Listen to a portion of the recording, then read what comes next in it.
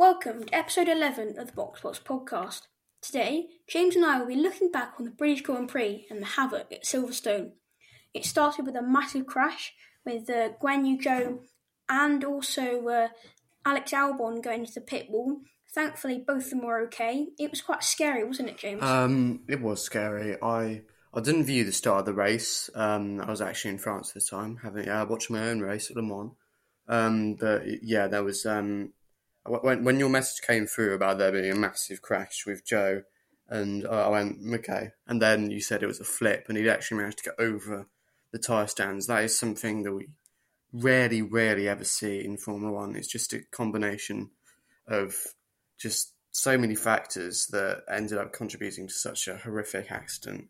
And the fact that another message came from you that said that Joe wasn't moving did have me quite worried for the crash. And but thankfully he got out. Yeah.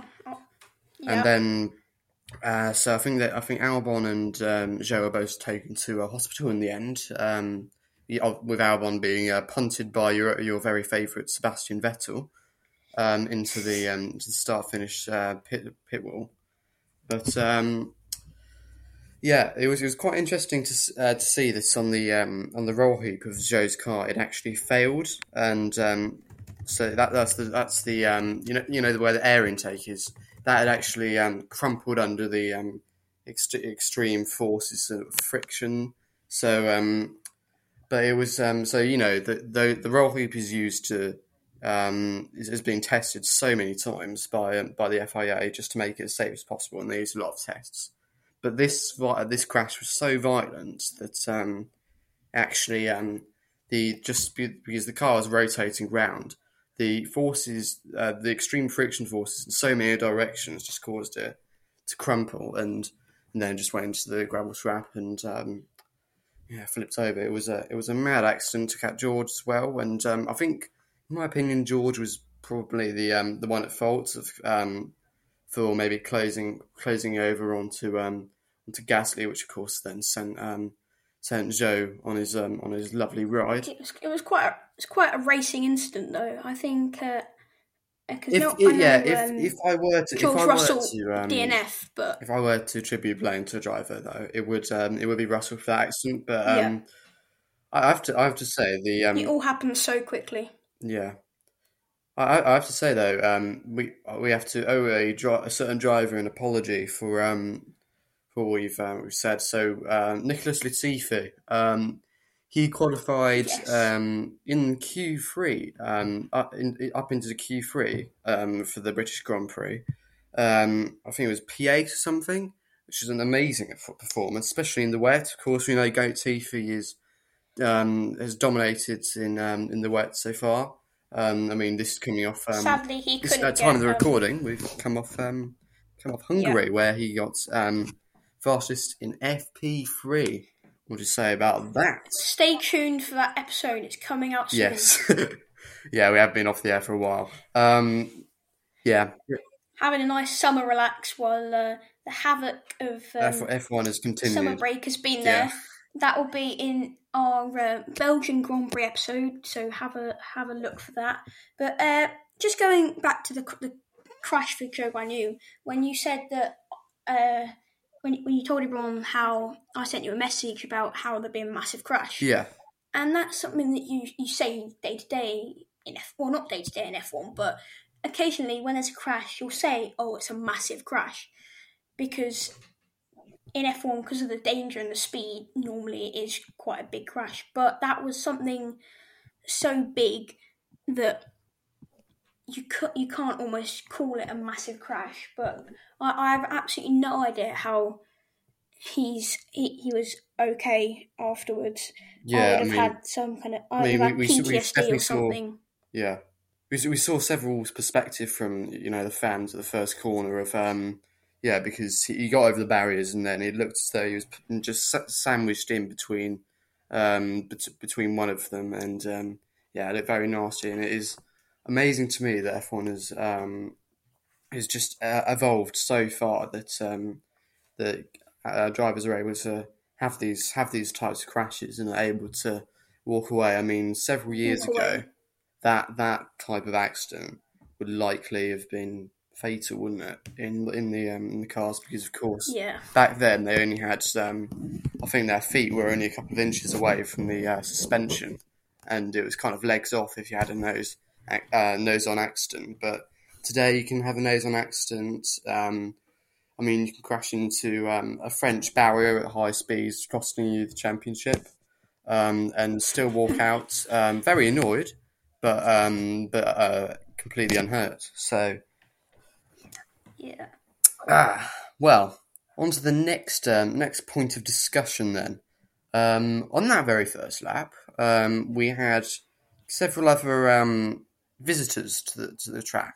There were actually, Yes, we did. I think instead of 20 people, there were actually 24 people. Actually, maybe 23. Guan Yu Zhou had gone over the barriers and technically doesn't count being on the track. But anyway, we were joined by a bunch of imbeciles and lunatics who went onto the next straight and decided to sit down.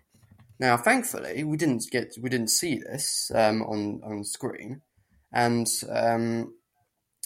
you just wonder how insane must you be to go on a racetrack, sit down in protesting of, I don't know what it was, but and it was Just Stop Oil. Oh, Just Stop Oil. It was it was, which, considering that F1 they've made loads of there's been loads of innovations recently. How the new rules coming in the next couple of years, how it's going to be, we're going to switch from a hybrid to even more electrical. So F1 are cutting down on the emissions. Yet some people, I know climate change is a thing, and I really know that we need to keep it. That we need to do something, but there's a difference between being a hero and being a lunatic, and being an idiot. Because you are sitting down on a straight with cars approaching you at close to 180 miles an hour. Children will be watching. Thank God it wasn't televised, and I'm very glad the marshals hauled them off as quickly as possible. But you just think, how insane must you be to do that? Because the last time that happened was with a man called Cornelius Horan in 2003, who ran down the Hangers Strait at Silverstone. I think he was a priest, and this is the type of lunacy you have, just running down, risking your life. There's no point to it. There's no point. I mean, the fact that you could get seriously injured and the fact it wasn't televised is brilliant, because they do not deserve to have publicity and acclaim for potentially risking the lives of several people and also giving many others a bloody spectacle. It's not on. So I think everyone needs to stand down on that kind of behaviour. Definitely, it needs to be stopped. Just something. I hope that F1 can really embrace how they can, because they are moving towards more eco-friendly race. There's also Formula E, which has got a lot more popular. Massive pile up. Oh yes. Yeah, it was like an hour. No grip mod in real life. Yeah, it was like an hour of a no grip mod. Yeah. Brilliant. But the British Grand Prix, for me, it's my favourite race of the calendar. It's not only because it's my home Grand Prix, but there are certain tracks that just produce excitement. So I'd say that Silverstone, Austria, and I'd say Azerbaijan usually. Maybe not this year, but those three races. Spa. Well, not so much Spa. Spa's had a couple of boring races recently. And Brazil. And Brazil is always brilliant. Yeah. They are always able to produce incredible races for just the amount of opportunities that they're overtaking at ones they have at their tracks, and it's just, and so far this season the British Grand Prix has easily been the best one we've had, because Yeah. there was, I mean, of course, there was a pile up, which, yeah, it was scary when in the moments, but once we knew Zhou and Albon were okay, you look back at it and think that is a fantastic spectacle. Then you have Yeah. Getting the lead from Sainz, only for him not to and get a puncture and Yeah. pull into the pits. But it wasn't a Oh puncture. no, it wasn't a puncture. It wasn't a puncture. It was a suspected puncture, and he got and apparently ran Yeah. over some debris or something, and damaged his car. Yeah, it got lodged in his suspension. Yeah. So he was back battling a Haas, which, you know, that's how a bad race has gone. Although for Red Bull, actually Ferrari, that's a pretty good race, but for Red Bull, that's a pretty poor one. And then we had Lewis being an ever constant threat, reeling in the Ferraris, and I reckon Lewis might have actually had a shot at victory had the safety car not come and nobody his plans, because he did have much fresher tyres than Leclerc, and so the Mercedes strategists were obviously on their game there. And then we had the friction between Ferrari with Leclerc apparently being held up behind Sainz. Well, before we go into Ferrari, okay, before we go into that massive topic, let's just go back to Hamilton. Yes. He did as someone that found Hamilton a bit overrated last season. I've really enjoyed watching him come back, because I think he's really deserved what he's done this year. Yeah. Let's face it, mediocre car.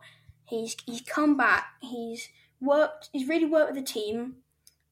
I know sometimes he can't walk because of his backache, but that's just getting old. Yeah, yeah. And also the Mercedes car porpoising. Yeah, I think Lewis has shown that after he's been doing quite a few tests for them and tests for them just for Mercedes, just to see how just a lot of extra sensors, extra weights, just to see how just for them to gain knowledge of the car, and that's obviously slowed him down the first couple of races. And I think it must be around Canada or maybe a little bit before that they've just that they've started to take them off, and Lewis has been allowed to reign free, because as of talking, we have Lewis has been on an absolute streak with, I think, is that five or maybe six, I don't know, 6 straight podium finishes, which is amazing. I don't know how he's managed to close down Russell that fast, but this has probably been his best race, because he was always in contention, and he was battling drivers who definitely had better cars than him, and the respects that we saw with Leclerc and Perez, we saw them race sometimes off the track, definitely, with the another iconic line, "Through goes Hamilton." That'll be another, it's like Sebastian another Vettel. one of Crofty's immortal lines. But I think that was amazing racing, and because we had Perez and Leclerc just fighting, and we saw Hamilton and Leclerc go through cops, with Leclerc bravely hanging around the outside of Hamilton. We all know what he's like at that corner, and it was just amazing, and he fully deserved a podium finish, just his home Grand Prix, which is a luxury, I'm afraid, that Russell wasn't able to get. But I'm sure next year, Russell, you'll get it. Avoid Zhou. Well, and Gasly. According to Bono, in his words, it's Hamilton. Yes. Right, let's get on to Ferrari. So before we absolutely rip apart Ferrari's strategy, let's give them a bit of praise. Okay. Carlos I'm not used to that, but all right, we'll try it. Maiden pole, maiden victory. Yes. it was a relatively strong race. Obviously, without the blunders of Leclerc and his woes, Yeah. he probably shouldn't have won that race. But it was a good drive. It was a solid drive. He didn't really have that much competition because Perez had that early damage, which meant he had to Yeah, pit. So he was Verstappen got damage in out the of the suspension, as points. you said earlier, and Yeah, I mean, there was always a the constant threat Mercedes from wasn't Hamilton, that. but fortunately, Yeah, that's racing. So the safety car comes in at the right moments, but Russell was yeah, out. Russell was out. Russell was out the Grand Prix, But and speaking of the safety car, my God, we we actually managed to see Ferrari in a position that surprisingly we haven't seen them in a lot this season. That's a 1-2 yeah, position, and they should have held that position quite easily if they had pitted Leclerc and Sainz for new tyres. yeah. The double stack would have worked a lot better. I know it's a split. I know it's a hard decision to make, and I know they made it because Carlos Sainz had older tyres, but The hard decision. Leclerc's in a title fight. The reason why Verstappen and Hamilton did so well last year is because, like, take Abu Dhabi for example. Last year, I'm not going to pick the scab too much, but one of the main reasons, apart from the FIA, was Perez that Verstappen won. Yeah, that was. Verstappen, Perez did so well in holding up Hamilton so that Verstappen could catch back up, and you've got to rely on your team and your teammates to help you. So I think if I was Leclerc, certainly at that point, I know obviously he makes mistakes later on for France, for example, but I do feel quite sorry for Leclerc, especially in his home race at Monaco, the first time he's actually finished a race there, and he finishes in fourth where he should have won. I think it's not something that you really want to be doing where the team's just not working. As Sainz said, just stop inventing. Yeah. Well, I have a little bit more to say on the fact. And it does concern a certain person who has been at the helm of Ferrari since 2019, and that is Mattia Binotto. Now, Yeah, I'm going to be nice for him, to him at the moment. Mattia's been at Ferrari for quite a while. He was in the Schumacher glory days. He was a technical director, I think, and he was also Rubens. He was heavily involved in Rubens Barrichello's side of the garage. I'm not sure quite what, but he was very involved in what went on there, and he is able to produce very, very fast cars. So 2019 was one bit. I mean, I know they probably did cheat, but then they've managed to bounce back from 2020 and 2021, and they have produced a monster of a car this season. They have the fastest yeah, car over Red Bull. I'm not hearing anything otherwise, and it's the fact that Mattia has created this car is amazing. But he should be he's employed the wrong people. technical director. He should not be in the position where he is principal of the team. He is capable of making a car, but leave the job of principal to someone else who knows how to conduct all other areas of Ferrari. Sorry, let's pick one out of the air. Strategy. You have a simple you have a simple job. You either pit them both and get a 1-2, or you only pit one out of pity just for them to get their first win. There was a 4-second gap between Sainz and Leclerc at the safety car. 4 seconds. We've seen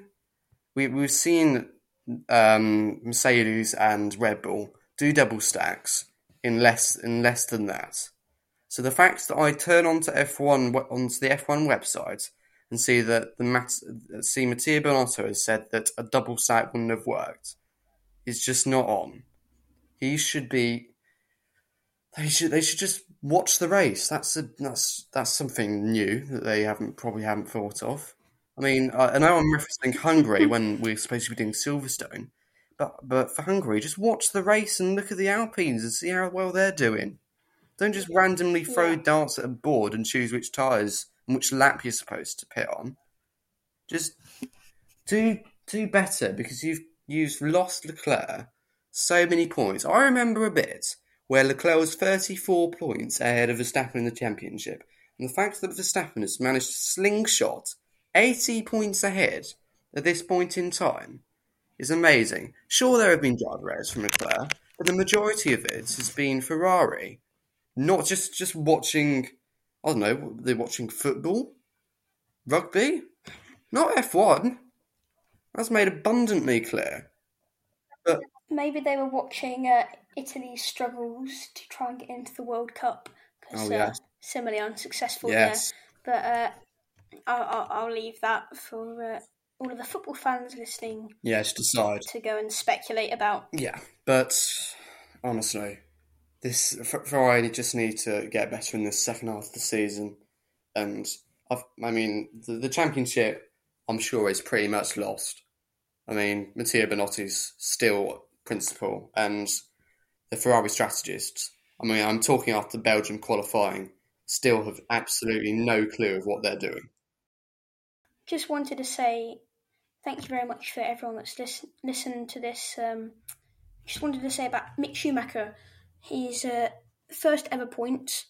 I think, for me, I don't think he's as good as his. Well, everyone knows he's not going to be as good as his dad, but the big question is, will he stay at Haas? I'm not too sure at the moment, but I think he's got potential. It'll be a big gamble for someone to sign him, but his first points is promising for him. I think that we could see him move, but I think he might stay at Haas. But it will stay tuned for our other episodes to come about what we're going to discuss the Belgian Grand Prix, all of the summer break drama, including the mix between Alpine, Piastri, McLaren, and also the bit about Haas. Thank you. That is episode 11 of the Box Podcast.